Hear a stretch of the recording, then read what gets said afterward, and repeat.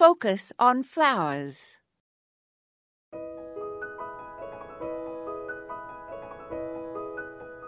I collect vintage books on flower arranging and have just been reading one that was published in 1957 by Better Homes and Gardens, and some of the ideas make me almost nostalgic.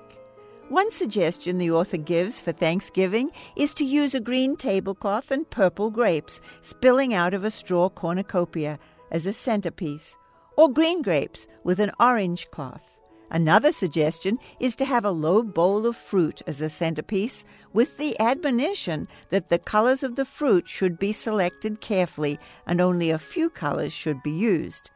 Fine evergreen foliage and autumn leaves are also suggested to frame a low bowl of chrysanthemums of a single shade that harmonizes or contrasts with the tablecloth.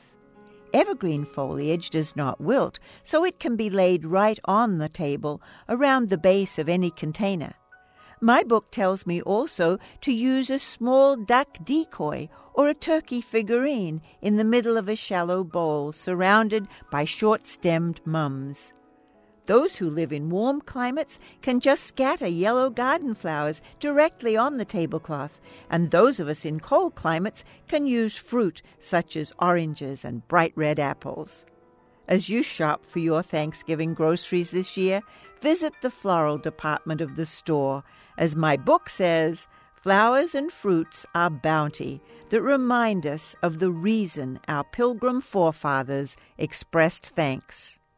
Our foremothers probably were the ones that added the decorations to the table, too. This is Moya Andrews, and today we focused on Thanksgiving.